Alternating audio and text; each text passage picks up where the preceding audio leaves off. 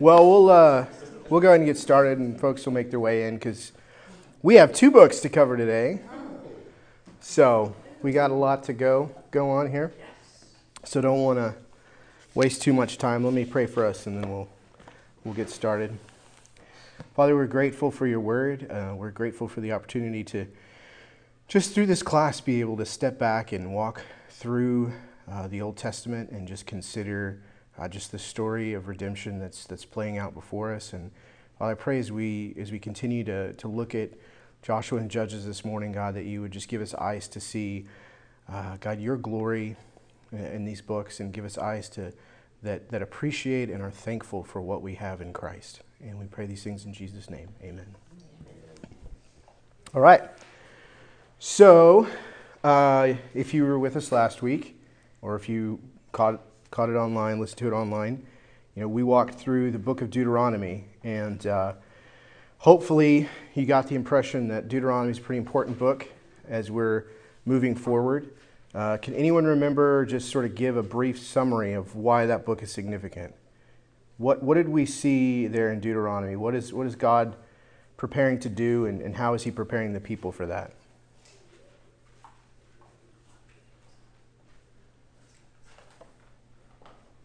A lot of things. Yeah? One thing in particular? One very important thing? I'll let someone else go ahead. Oh, okay. He's preparing to lead them. Yep. Into the promised land. And as we've been sort of tracing that, what's the significance of that? They're not just entering a land, right? They're receiving something. What is that? Jesus? No. No. But I like the answer. Doesn't it foreshadow Jesus? For sure. Absolutely. They're receiving a kingdom, right? God is building a kingdom. So the land's not just a land. They're not just receiving houses and homes and things like that, but they're receiving an actual kingdom. And because of that, God has been laboring to outline what it's going to look like for them to be a people who live in his kingdom under his rule, right? So we've been defining kingdom with that, using that helpful way that Graham Goldsworthy defines it as God's people in God's place, in God's presence, under God's rule, right? So that's the kingdom, concept of the kingdom that we're going to see throughout the Bible. And that's about to happen. The people are, historically speaking, our context is very much the same as where we were at last week. The people are in the plains of Moab, and they're about to cross over into Canaan and take possession of it. And of course, we saw last week, he's not going to give them battle plans for taking over the cities, but this covenant or these laws, this blueprint for the kingdom. Right. He's going to reiterate the Ten Commandments to them. He's going to show them ultimately what it looks like for them to love him, to obey him, to be his people. And we saw how that worked out, and just all of the ways that was worked out in their lives and all the commands that he gave them. And so as long as there would be his people, they would remain loyal to him and love him and obey him. He promised that he would be with them and that it would go well with them in the land. So we saw that repeatedly over and over again there in Deuteronomy. And so we also saw these preparations being made for their entrance into the land as Moses handed over leadership to Joshua, and Moses eventually passes there just outside the land. And so with these promises and commands in hand, and this new leader appointed, as we come to Joshua and Judges this morning, we're ready to cross over, right? We're ready for the people to enter into the land and to take the land. So from a historical perspective, they are on the threshold of Canaan. They're getting ready to enter into this land. But as we've been talking about this whole time, God is doing something. He's building this kingdom. He's building that kingdom that Adam and his wife were commanded to build but failed to do. He's building this kingdom that Noah and his descendants would also fail to build. And God has raised up this people, and he's delivered them. He's given them a new identity, and he's given them his powerful presence, all for the purposes of bringing them into this kingdom that he alone is going to build for his purposes and by his power. And so we saw how he's doing that with this new generation, with that blueprint, and using Joshua as this leader to do that. And so as we come to this text, we're gonna see those themes continue to play themselves out. And this idea of the centrality of the law is sort of the thing that leads them forward, right? It's not a strategy for battle that's leading them forward. It's not a strategy for battle that they're to hold on to. but it's the commands of the Lord. It's to trust. They're to trust the Lord. And that's what's to carry them forward. And so from a big picture perspective, they're not just right. They're not just on the threshold of Canaan. They're on the threshold of entering the kingdom. And then from a literary perspective, as we turn to this book, we're actually kind of closing out one chapter, one set of books that we saw there in the Pentateuch with those first 5 books written by Moses. So Genesis through Deuteronomy. We can look at those as sort of one whole story, which Moses is telling the story of really Israel's backstory, how they came to be, and the law and the covenant that God gave to them. And so we've closed that chapter, and now we're turning to a new chapter in Israel's history. Because if those first 5 books, really laid out that covenant, then a lot of people are going to look at these next 5 books, and I think this is accurate. A lot of scholars are going to say there's another set of 5 books that we're now going to turn to that kind of serve as almost like a Deuteronomic history or a covenant history.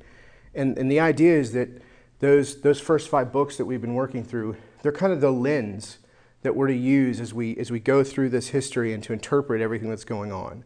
So in that sense, what we're seeing and what we're looking at as we come to Joshua and Judges, they're not just random events. They're events that we're to sort of look at and hold up to the light of the law, hold up to the light of everything that we've considered so far. And that's really what the authors of these books do. So as we're going to go through them, you're going to see this over and over. The authors of these books, these next 5 books, from Joshua all the way up through Kings, they're going to hold up these events and they're going to scrutinize them. And they expect us to look at these events and say, well, wait a minute. Are the people being faithful to the law? Are they loving God? Are they obeying God? Or are they failing in that? And that's going to be really this central question for us as we move on from here. Are the people obeying God? Are Israel and her leaders loving God and remaining faithful to Him and thus keeping the kingdom that God has given them? So that's a big question. And I want to repeat it again because, again, as we go through this book all the way up through Kings and even beyond in some sense, this is the central question for us. Is Israel being faithful to the covenant, and are her leaders helping her do that, and thus are they keeping the kingdom? Okay, you tracking with that? So as we go through into Joshua and Judges, that's the first thing that we're to ask. As we look at these events of them entering into the land, and then what we're going to see in Judges, that's really the issue for us. So given that, it shouldn't be surprising that when we take these books and we ask, what are the main themes that we're going to see in these books? In a lot of ways, the main themes of these books really just sort of frame around that central question of faithfulness, right? There's going to be 2, contrasting themes in these 2 books that highlight that idea of faithfulness.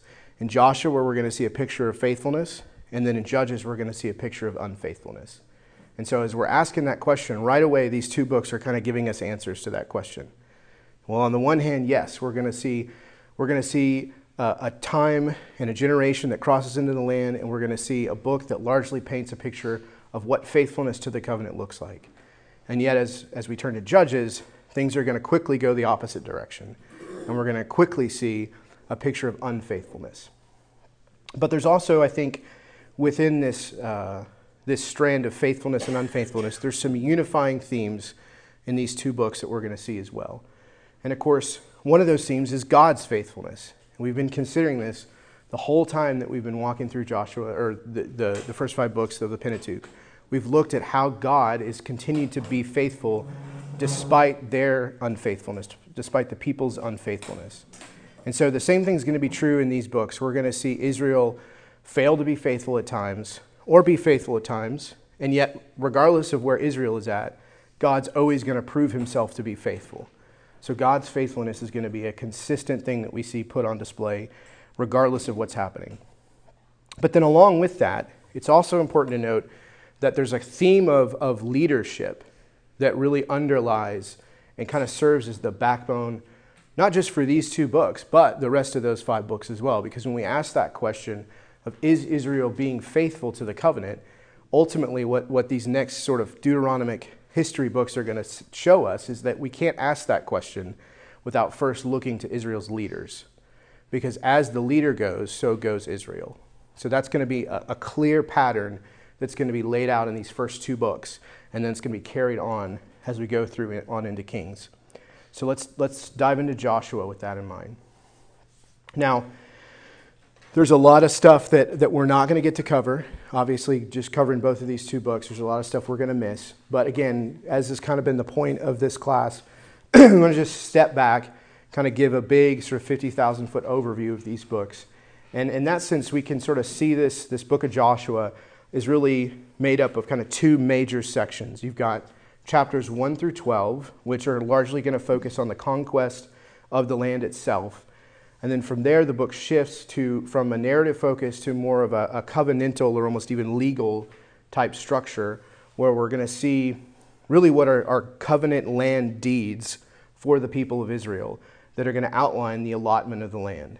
And so in that way, they're going to be less a story and more kind of an additional legal document that's kind of going to go along with Deuteronomy, so that we see not only is the covenant being fulfilled, but there's some specific ways that it's being fulfilled with specific tribes and what they're apportioned. And then that section is going to be capped off with a speech, final speech by Joshua. It's going to be very reminiscent of that what we saw at the end of Deuteronomy, right before Moses died, where we saw these themes of covenant renewal and a speech and an exhortation to continue on in faithfulness.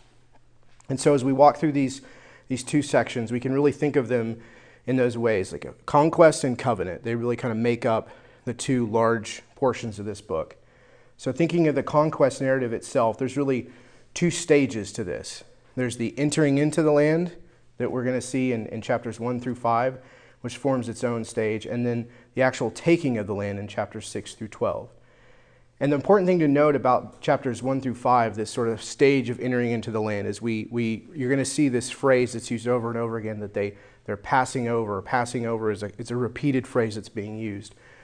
But more than that, it's impossible really to read these 5 chapters and not sort of go, the author seems to be doing something here that's reminiscent of events that we've already seen. There's all these events that we're going to encounter that are really kind of faithfully mirroring Moses' own life and the previous generation, the unfaithful generation. And yet all of these events, there's going to be a twist in this new retelling of these events, where obviously rather than being unfaithful, the people are going to be faithful, and then we're going to see those events play out differently. So just like in Numbers, we have an account of spies being sent into the land. But this time, the spies not only return with a good report, but rather than seeing Israel turn away from God in fear of the Canaanites, right, we actually see a Canaanite turn away from her own people in fear of God. So it's a clear reversal of that picture that we had there in Numbers. And it shows that God is certainly with this generation. Unlike the picture that we saw before where the spies come back and they're just terrified and thinking there's no way we're taking this land. Now it's the opposite, right? Rahab's report, it does a lot of things, but one of the clear things that it does is it shows these people are afraid. God has come before us, and he has made these people afraid of us. So this is a doable thing. God is doing something here. And so in the same way, we have this account of the spies that mirrors Numbers. We also have this similar account in chapters 3 of 4 that's reminiscent of Exodus 14 and the crossing of the Red Sea, as the Israelites are passing safely through the Jordan River. It's clear that it's intentionally meant to mirror that same picture. These two crossing over events almost kind of bookend this time in the wilderness. There's that going out of Egypt, and now there's a coming into the land. And so these crossing over events clearly bookend that. And then on the other side, of course, the people are going to renew or ratify the covenant. So we've seen this happen a couple of times. We've even seen Moses command it at the end of Deuteronomy. And here we're going to see that happen through circumcision, and we're going to see them take Passover. This is going to be the first real clear time that we've seen them take Passover as this generation. In fact, it's kind of the implication is they maybe haven't done that yet, that hasn't happened. And what's unique about this Passover for them is they're actually going to be able to use the fruit of the land that they've crossed over into. The text makes a significant point to highlight that. And in a kind of, a way that really tells us that the wilderness journey is over, the author is going to say, And when that happened, nobody had to eat manna anymore. So there's a clear sense in which the wilderness time, it's over. Manna is done with. Now the people are enjoying the fruit of the land. And it's a beautiful picture of God's faithfulness. But along with that, we're going to finally read of this story at the end of chapter 5, where Joshua encounters this commander of the Lord's army. And it's a story that's clearly meant to serve as sort of a parallel to Moses' encounter with God at the burning bush. This is Joshua's version of that. There's similar elements.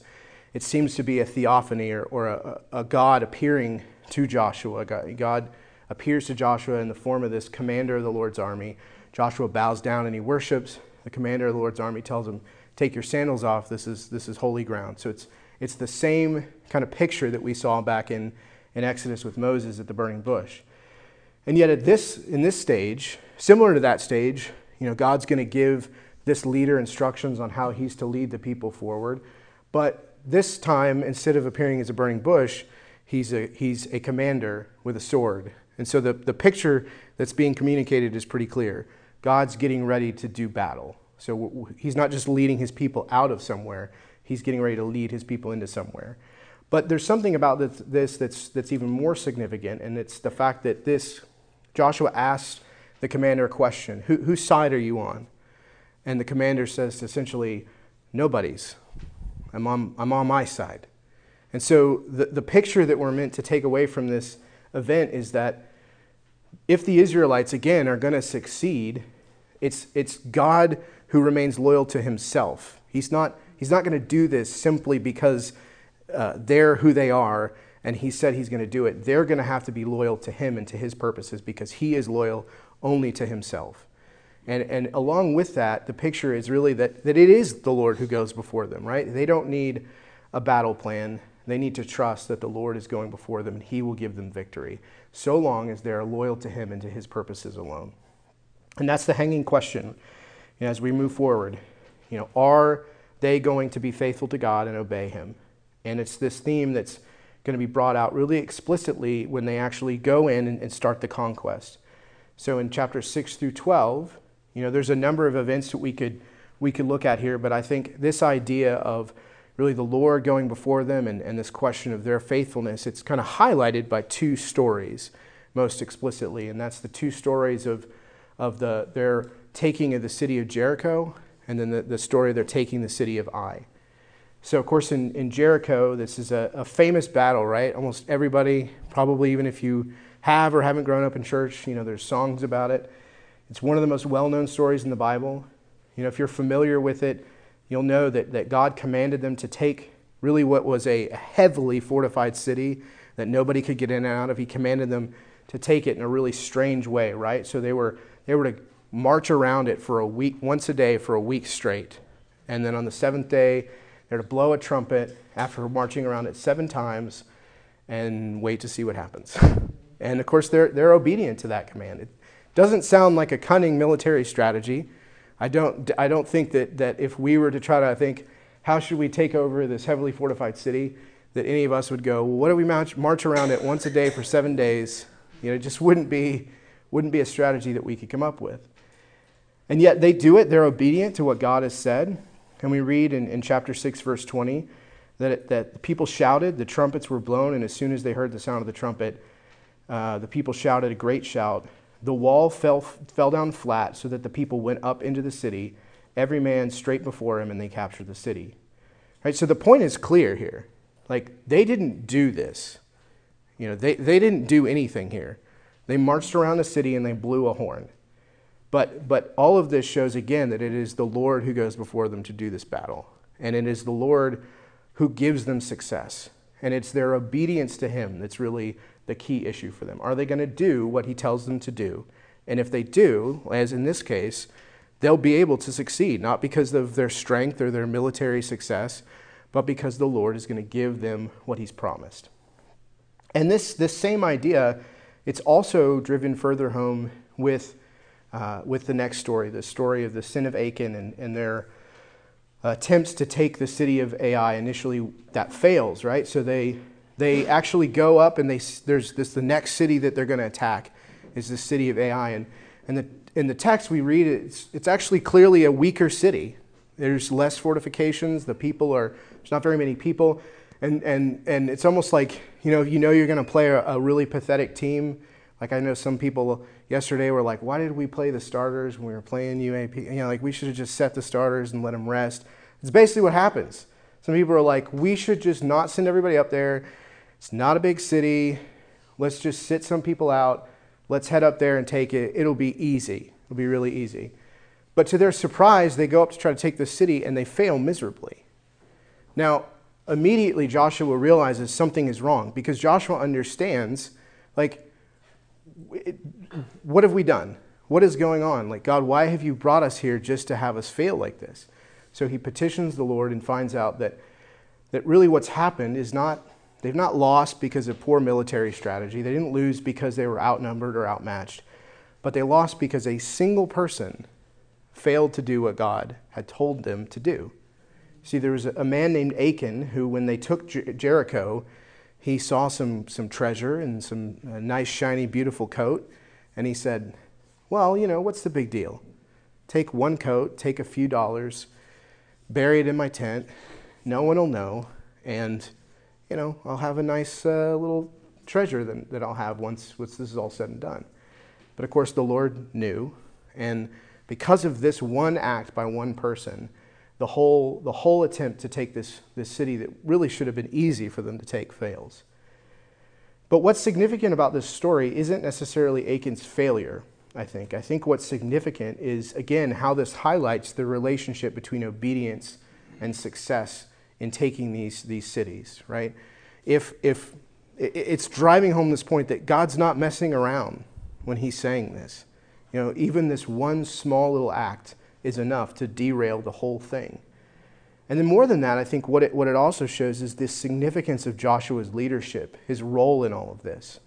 Because it's really Joshua who intercedes for the people. It's Joshua who writes this situation according to what the Lord tells him to do, which eventually leads to the people putting Achan to death. And so there's a sense in which everything ends up okay. They're able to actually take the city, and they make a second attempt and they win. And in a way that I honestly just seems almost sort of poetic, but surprising, God actually tells them, hey, actually this time you can take some treasure from this city. Because they're willing to be obedient to God. They're willing to do what God told them to do. And so the picture that's painted and being reinforced clearly here is, this is serious. When God says, if you will love me and you will obey me, it will go well with you. He's telling them the truth. And now they know this. And so as we really go throughout the rest of this, there's going to be a couple of more instances in which this all plays out. But by and large, the people are faithful. We read in the end of chapter 11, verse 23, Joshua took the whole land according to all that the Lord had spoken to Moses, and Joshua gave it for an inheritance to Israel according to their tribal allotments, and the land had rest from war. So the picture is clear. Joshua and Israel have been faithful to do what the Lord commanded, and the Lord's been faithful to his promises. The promise of land and kingdom that was made to Abraham all the way back in Genesis 15, it's been fulfilled. This is a significant moment in redemptive history. The kingdom has come, that the covenant promises are being fulfilled. And really the bulk of the rest of this story, it's just tracing out that on a practical level. The rest of this story is just, it's that section that maybe you come to when you read Joshua and you're tempted to skip over it because you're just like reading a lot of up through here and over there and down to here and this to this city and this tribe gets that size and these people get that part and then there's this city and you're going, I don't know where any of this is. And maybe you just skip to the map where it just actually has all the allotments portioned out for you already. And you go, oh, okay, yeah, they're over here and these guys are over here and they're over here. And I think I get it, we're tempted to skip a section like this, but I would caution against that for a few reasons. First, just think about what these allotments represented, okay? Like just stop and think about that for a moment. These are 9 chapters that would have been absolutely precious to these tribes.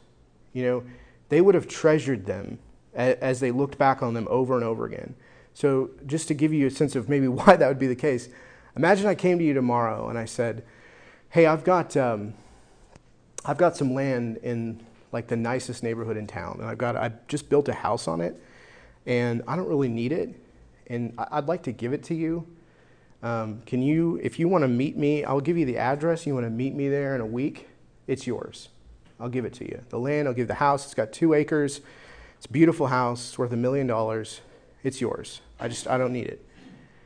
And so for the whole week, you're thinking like, okay, I got the address, but like, really? I don't know. Is this guy actually going to give me this? This seems a little bit weird. And all right, he just said I have to show up and he'll give me the land. And so you show up a week later, and sure enough, you pull up and it's a beautiful 2 acres, a beautiful home. And I'm standing there and I have the keys in one hand and a piece of paper in the other. And I hand them to you. And I say, it's all yours. And then you look down that piece of paper and you see that it's a land deed and your name is written on it. And you think, wow, like this is mine. Like this house is really my house. And okay, like nobody can take that from me. I mean, that's what these 9 chapters amount to for them. These are clear, we see this over and over again with this word that's used repeatedly, inheritance. This is the inheritance for this tribe. And as we move forward, these are really important because as different people try to come in and even as division starts kind of erupting amongst the various tribes, they're always going to be able to refer back to this and say, no, hey, you can't come settle here. This is the land that God has given us. This is our land as the tribe of Judah. So, Dan, you guys can't come up here and start taking some cities here and there and doing this kind of stuff. These are really important allotments that are going to really have significant ramifications for them going forward. But I think these chapters are also important because as we're going to move into Judges, there's going to be a phrase that we're going to see time and again. It's not so positive, that does spell some of the trouble that we'll start to see. And I think we see this first in chapter 15:63. And this is part of the allotment to Judah. And we read, but the Jebusites, the inhabitants of Jerusalem, the people of Judah could not drive out. So the Jebusites dwell with the people of Judah at Jerusalem to this day. And over again, as we come to each section for each tribe, there's going to be a similar statement that's made. And so in some sense, for each of these tribes, there's going to be a city or a group of Canaanites that they're just not able to drive out. And so as we come to the end of Joshua, in some sense, the picture that's painted is largely faithful. They're able to take the land. And there's a few holdouts, but for the most part, it's been successful. And in Joshua, the picture's sort of, it's very optimistic. They weren't able to do it, but by and large, they were successful. But as we move into Judges, we're going to see that sort of, they were mostly successful, is going to cause huge problems for them moving forward. So again, as you move through chapters like this, just keep in mind that there are significant details that just skipping those kinds of chapters, you're just going to miss. It's a small detail, but it's one that's going to have huge ramifications. So finally, the book of Joshua is going to end, like I said, with a similar kind of section that we saw in Deuteronomy. Joshua is going to end. He's going to offer some last charges, covenant charges to the people to remain faithful. We're going to see a covenant renewal ceremony happening. And then finally, we'll read of his death, in a similar way that we read of Moses' death. And it's a significant event that's really going to set up the crisis that we're going to see in the next book. And there in verse 31, the author kind of sums up everything we've read in this way in chapter 24, verse 31. Israel served the Lord all the days of Joshua and all the days of the elders who outlived Joshua and had known all the work that the Lord did for Israel. So again, the author's making it clear. Israel served the Lord for as long as Joshua lived and even on into the lives of the elders that served with Joshua. So as long as anyone was alive who remembered these events, who was there for them, those people were faithful. So it's a picture, again, of faithfulness, right? As we step back and think about this book as a whole, despite some cases of failure, those cases really just serve to highlight the ability of the people to repent, to get back on track, and to be faithful with what God has commanded. And so throughout this book, that's what we see, example after example of a faithful God who's leading a faithful Savior and a faithful people to take a victorious kingdom, right? So before we move into Judges, any comments, any questions, any thoughts on the book of Joshua?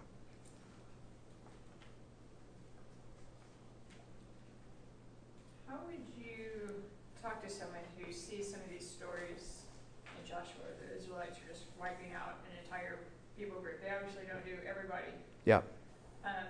And then using that and saying, well, the God of the Old Testament is different from the God of the New Testament. You see this angry, vengeful God, and then trying to correlate that with Jesus saying, forgive your enemies. How would you go about that conversation and lead them? It's a great question. Probably the most natural question I think all of us reading this book would have. I think there's a number of things that you would want to address in a question like that. I think definitely, making it clear God's not different.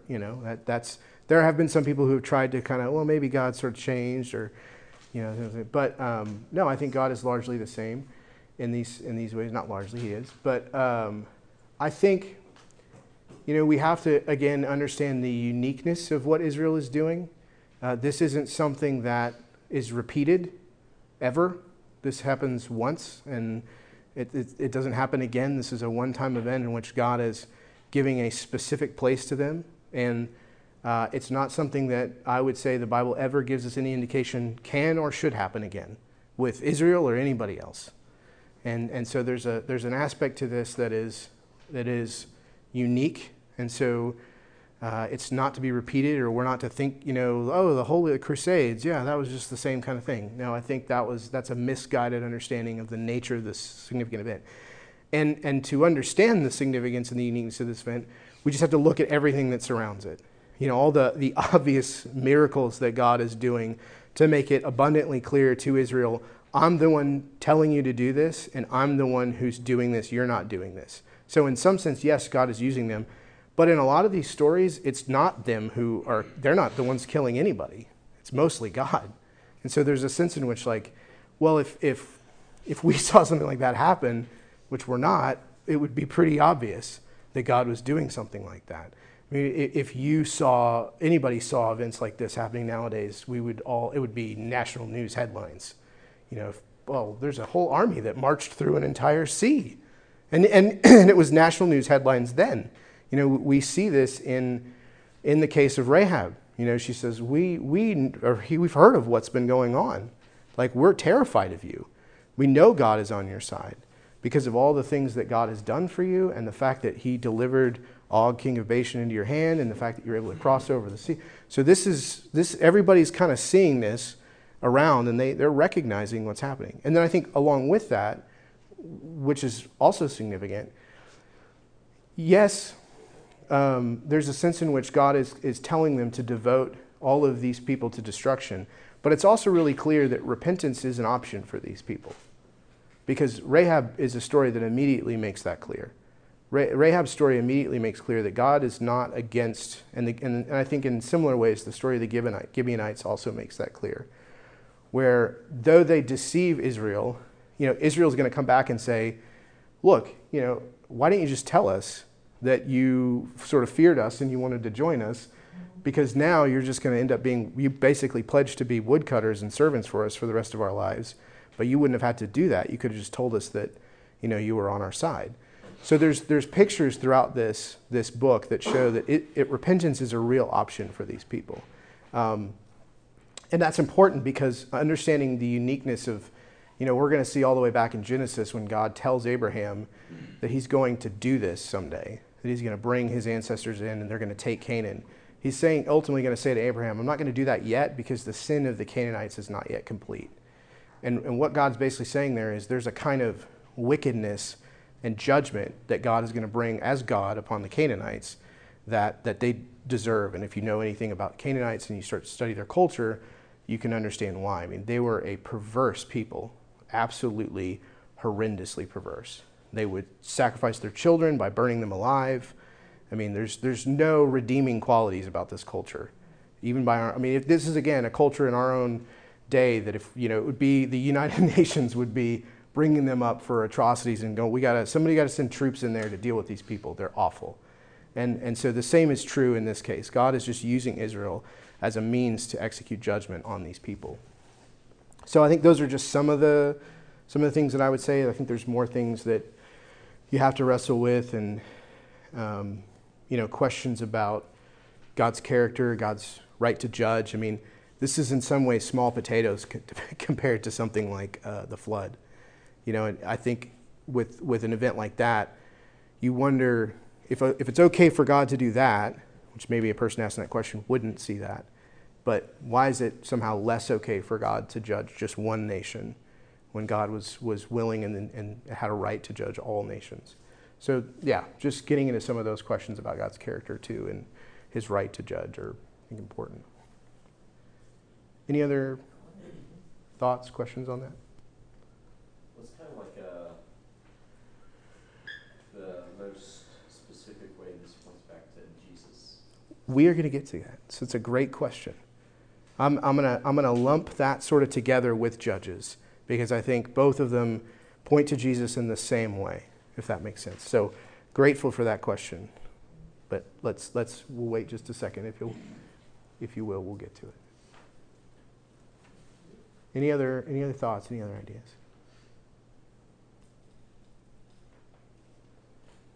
Okay. I'm sure glad I'm born again, because the final judgment's going to be the worst.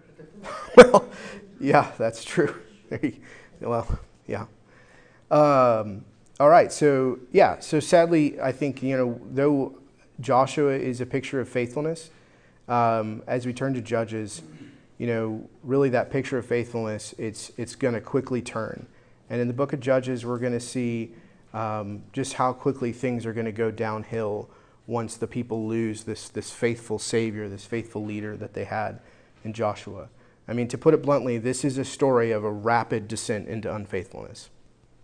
It's a story that's told in 3 parts. So in the first 2 chapters of Judges, we're going to see the roots of Israel's unfaithfulness. Then in chapters 3 through 16, which is the bulk of the book, where we're going to find the judges who who are the namesake of the book.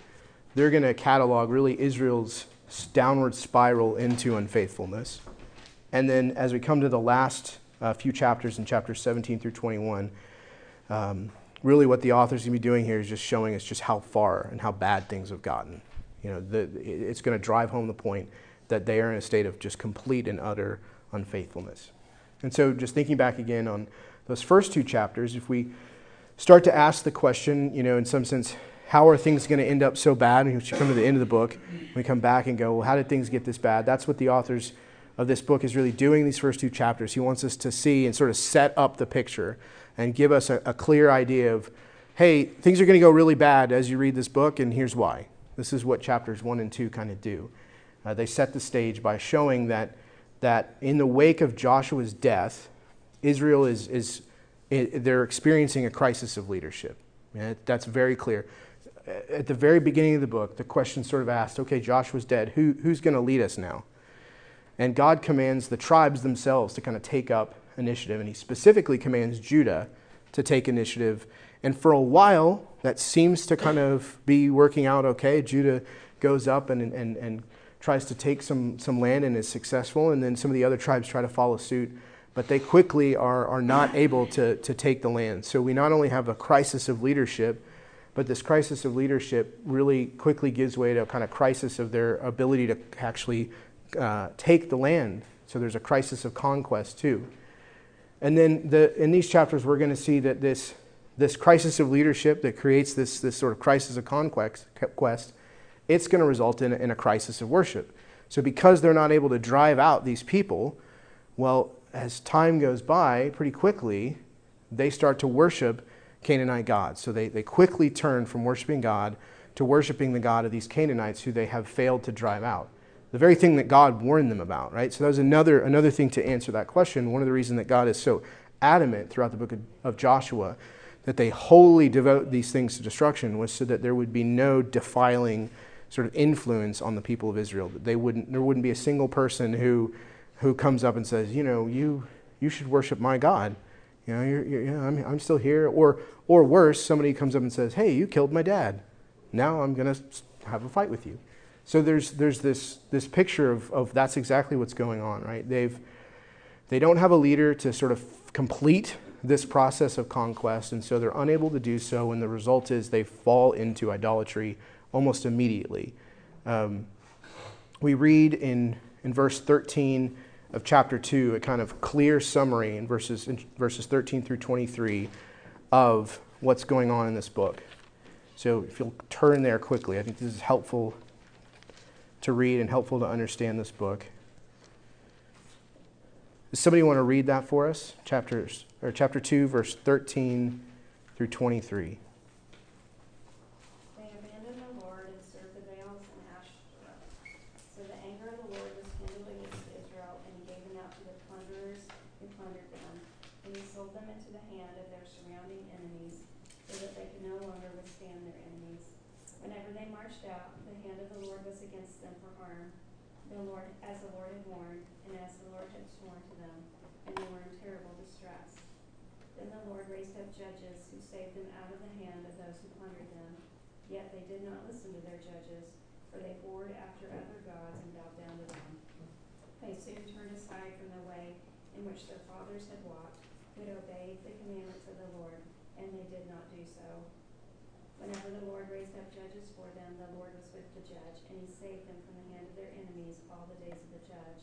For the Lord was moved to pity by their groaning because of those who afflicted and oppressed them.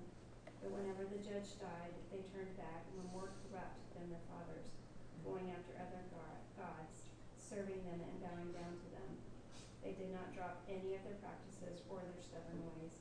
So the anger of the Lord was kindled against Israel, and he said, because this people have transgressed my covenant, and I commanded their fathers, and have not obeyed my voice, I will no longer drive out before them any of the nations that Joshua left when he died, in order to test Israel by them, whether they will take care to walk in the way of the Lord as their fathers did or not. So the Lord left those nations, not driving them out quickly, and he did not give them into the hand of Joshua. Great, thank you. So, yeah, that is in a nutshell this book. So the authors kind of helpfully told us exactly what happens in this book. And so with that in mind, we have a clear picture of what's going on. And that's important, right? Because I think in some sense, this is a book that we can often look at and read stories of and look at stories that are interesting and exciting, but have largely been almost put, in a category that I would describe as not helpful. Because a lot of the stories that you're going to see in this book, they're amazing stories. And they're amazing stories of God using people to deliver Israel. But a lot of the people that God is using in this book, they're not good people. And they're not good leaders.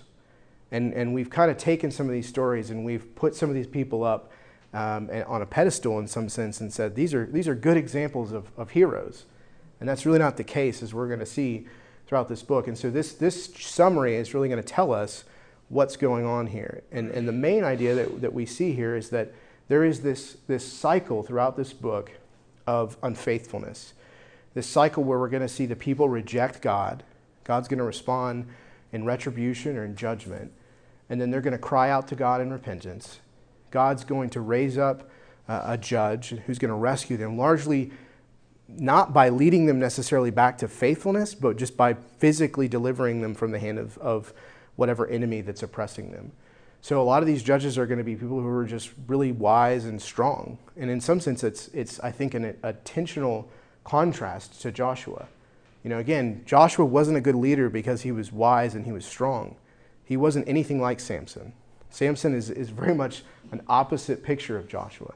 Samson's successful because he's really strong. That's pretty much the picture that we're going to get of these judges throughout this book, is they're able to deliver the people out of the hand of these enemies through military might and strength. And yet, I think as we come to the end of the book, we're going to realize that's a problem. That's not a good thing. Like, yes, they're successful in some sense and at some times, but this is not what the people need. And I think this is shown in the fact that as you go through chapters 3 through 16, Israel doesn't get better, they just get worse and worse and worse. As this cycle plays out over and over again, yeah, there's some temporary deliverance, and the people have some relief, and they're willing to repent for a while, but as soon as the judge dies or in some cases just becomes unfaithful, they're just going to relapse right back into the idolatry, and usually they're going to be worse off than they were before, right? So things are going to get bad, and it's important that we recognize that in spite of all this, things are going to get depressing, but again, God's faithfulness is a key thing that we have to keep in mind as we read through this book. Otherwise, we're going to be, I think, prone to either idolize these people or we're going to be prone to just feel really, really depressed about what's happening. God is the one ultimately at work in all these things, and I think this summary helps us see that God is the one raising them up, God is the one punishing them, God is the one judging them, God is the one sort of driving this cycle in a positive sense, because he's the one who is faithfully executing both justice and mercy. But, of course, despite God's continual faithfulness, things are going to get worse. And so, yes, God is faithful, but as these judges are raised up, the judges themselves, along with the people, are going to get worse and worse and worse. With the exception of, ironically, I think, Deborah, most of these people are not good leaders. They're not people that we would look at and say, this is a model of leadership. Interestingly, the fact that Deborah is the sort of most worthwhile example in this book, I think, is also an indictment of the place that they're at. She's the only one who's called a prophet or a prophetess, kind of hearkening back to Moses. The rest of them are just really strong guys who have a lot of flaws. I mean, Gideon is a mess of a leader. He's a guy who moves back and forth between timidity and just sheer brutality before finally just becoming downright idolatrous. So he's not a guy that we're to look to and go, this is a good leader. But he does deliver the people, nevertheless. And then his son Abimelech, he's really kind of an anti-judge. He's one of the worst people in this book. He unites the tribes, but he does so by basically hatching a conspiracy to kill 70 of his brothers, and he's successful in this. And he's able to defeat and unite the people because he's willing to murder his own brothers. And then we have Jephthah, who, yes, he can defeat the Ammonites, but he makes this rash vow that probably leads to the death of his own daughter, in a story that honestly makes him look no different than the Canaanites who were willing to sacrifice their own children to Molech. And then, of course, there's Samson, right? Like, everybody knows Samson. He's probably the most famous. I would probably more accurately say the most infamous in some sense of the judges. He's the last judge, but in a lot of ways, he really typifies this problem of this kind of unfaithfulness and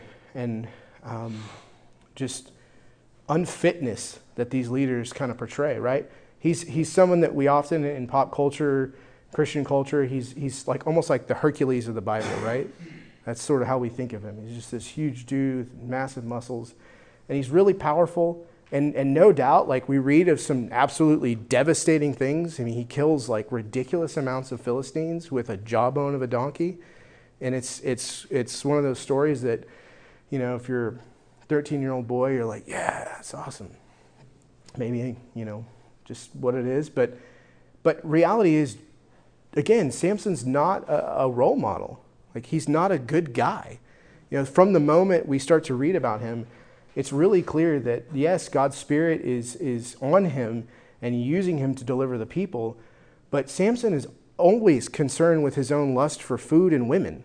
I mean, that is constantly on his mind. He's so concerned with these things that he's continually disregarding his own commitment to God. He's supposed to have been, his parents devoted him as a Nazirite vow, so he's supposed to have all these commitments that he's not supposed to touch a dead body, and he finds a dead lion with honey in it. He's, oh, great, honey, and just takes it, right, and doesn't have any concern for his vow, and then lies to his own family and says, hey, I brought you guys some honey. Where did this come from? I don't know. And of course, the famous story of Delilah, it's really a story of how his own desire to be with this woman and his previous wife, both of those stories just highlight his concern to ultimately not care about anything about his willingness to remain faithful to God. He's willing to marry these Canaanite women and these Philistine women just because they're beautiful, and he doesn't really care whether or not it's a bad idea or not. And of course, where does this lead? Well, it leads him to being blind and captured by the Philistines, and of course we know the story of how he dies, pulling those pillars down onto himself. So it leads to his ruin, right? And he's the last judge. And again, apart from Deborah, these are not paragons of virtue. They're a far cry from Joshua. Yeah, the Spirit of God is using these judges for his purposes. And yet, over and over again, I think we're meant to see that there's a problem here. Like, this isn't a good thing. God is using flawed instruments to accomplish his purposes here, to drive home a point. And what is that point? Well, before we get to it, I think we have to just understand how truly bad things are. And that's what the last 5 chapters are going to do, chapters 17 through 21. And there's no more judges, no more leaders. Even those flawed leaders, God's not going to give them any more. And honestly, like, things go from bad to just stomach churning at this point. The picture that's painted in these chapters is complete corruption at every level.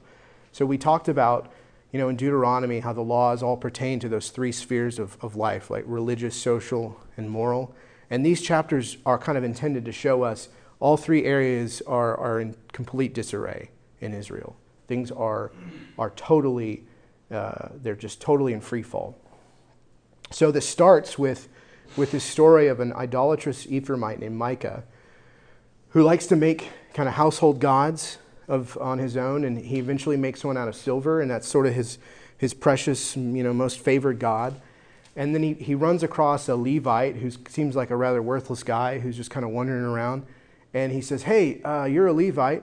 How about I pay you some money, and you come hang out with me and just be my personal priest, and just bless me, and bless my little idol that I made, and then God will be happy with me. And God will prosper me, and I'll have plenty of money and plenty of stuff." And the Levite's like, "Yeah, sounds like a great deal. I get to live at your house, be your personal priest. Bless you. Okay, sure. Sounds great." But things sort of quickly go downhill where some guys from the tribe of Dan come in, and they hear about this, and they think, "Okay, wow, this guy's got a little silver idol, and he's got his own little personal Levite. We need that. That should be ours. Like, why does one guy get all this? It should be ours." So they come in, they steal the idol, and then they convince the Levite, "Hey, you should come be our personal priest. Don't you want to be the priest of a tribe, not just some random dude?" And he says, "Yeah, that sounds great." So they take him, and then they take over a city and kill all the people in the city, and they go, "Okay, this is our city now," and they set up the idol. And honestly, I keep telling the story, but it gets so uncomfortable and so disturbing once some people from the tribe of Benjamin get in, that it's hardly even possible for me to even repeat it. I mean, what happens as this story develops? There's levels of violence and death and rape and sexual immorality that are just like, it would make all of us uncomfortable. It's one of those things that I wouldn't want to watch a movie of this or read it if it weren't in the Bible. I mean, the point is, things are bad. We are meant to come to the end of this chapter and think, Israel is in a terrible place. They have completely and utterly forsaken the Lord. These are, I think, without a doubt, probably some of, if not the darkest chapters in the Bible. Rather than driving the Canaanites out, Israel has become them. Israel has become Sodom and Gomorrah, those ancient Canaanite cities. And things are so bad that after this sort of series of terrible events that you can go back and read if you are up for it, that a civil war breaks out between the tribe of Benjamin because of these horrendous things that some of them do, and all of the other tribes. The other tribes are so disgusted by what these men from the tribe of Benjamin have done that they think, well, the only answer here is to just wipe Benjamin out. We just have to wipe the whole tribe out because they refuse to hand over these men. And Benjamin refuses to bow. And so Benjamin is almost completely wiped out. This whole tribe is almost completely wiped out. So things are bad. But there's a repeated refrain throughout these chapters, one that we're going to find at the very end of the book, that I think helps us understand why things are so bad, while also pointing us forward in hope that there is a solution, there's an answer to the problem. Otherwise we might be tempted to go, how do you go up from here? Like, where do you go from here? There's just no hope. But as we read in verse 21, 25, in those days, it's the very end of the book, there was no king in Israel, and everyone did what was right in his own eyes. So in these words, right, what's the problem? What is the author telling us is the problem? No one obeyed God. No one is obeying God. And what's the implied reason? What's the reason given? Why is everyone doing what is right in their own eyes? There's no one to lead them. Right. There's no king. There's no one to lead them. And even the judges, as sort of unfaithful and flawed as they were incapable of leading the people to repentance. Right. So the answer, the implied answer is clear. Like, what do the people need? They need a king. Yeah, and not just any leader, right? They've had leaders before. They've had prophets. They've had priests. They've had judges. They've had a commander in Joshua. So they need something more than a prophet. They need something more than a priest, something more than a commander and a savior in Joshua. They need something better than a judge, right? They need a king. But not any king, okay? Not just any king. And this is important as we move forward, because they don't just need a king like the other kings. They don't, again, as it should be clear in Judges, they don't need a king who's really strong and really powerful and really intimidating and looks really, really impressive. They don't need a king who is cunning and wise and able to scare their enemies. That's not the kind of king they need. They need a faithful king. They need someone who loves God, someone who is a man after God's own heart. That's the kind of king they need.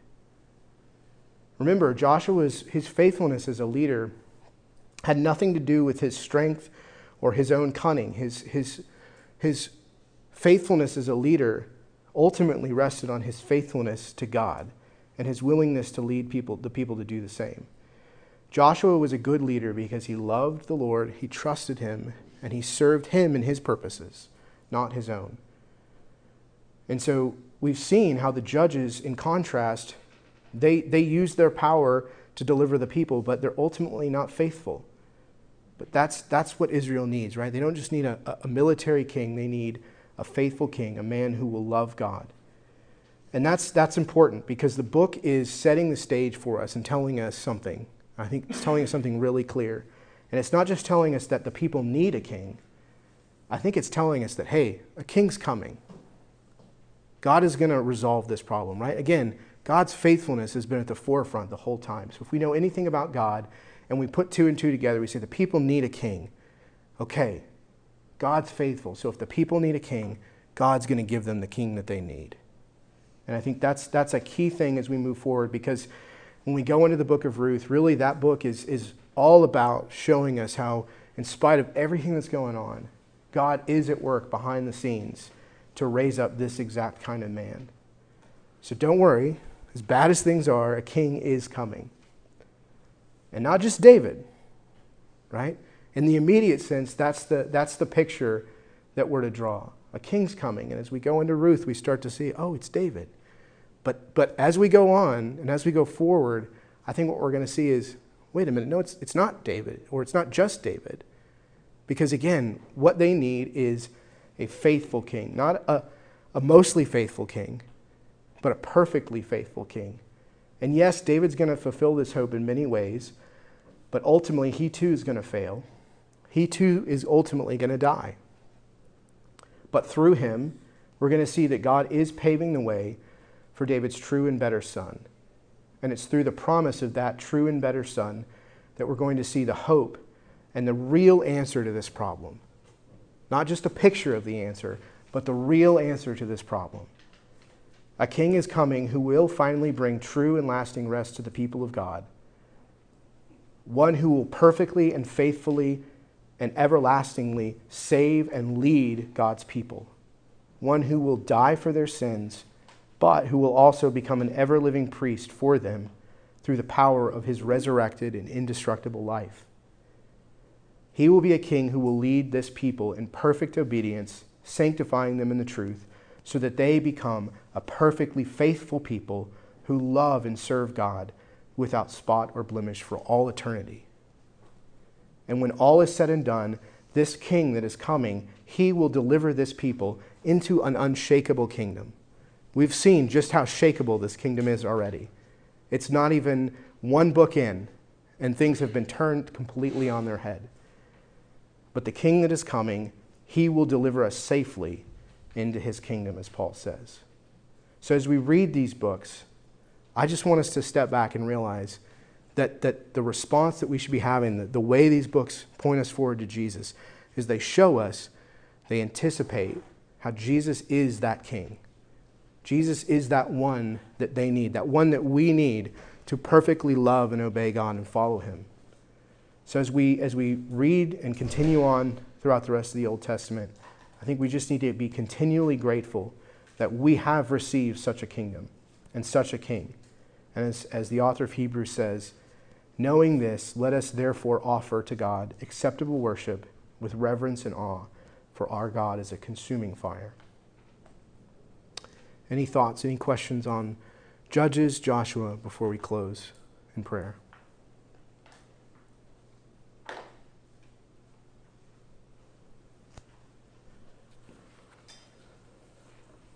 We're all good? Okay. Let me pray for us. God, we're grateful for your faithfulness. We're grateful that as we read a book like this and we just see, God, that we wouldn't be any different. God, left to ourselves, we too would just quickly fall into idolatry and wickedness and all kinds of self-serving desires. But God, we're grateful that you have given us a king who leads us always in triumphal procession, as Paul says in 2 Corinthians. God, we're grateful that we have this victory in Christ, who has delivered us from this world and brought us safely into his kingdom. A kingdom that is not of this world, but one that we ultimately know will one day come down, God. And when it does, God, we look forward to that day, because we know we will get to finally enjoy that rest that you have promised. So God, I pray that we would press on. I pray that we would be faithful. I pray that we would not let sin entangle us as we press on towards that kingdom, and that you would encourage us by your Spirit to trust you, to love you, and to obey you. And we ask all these things in Jesus' name. Amen.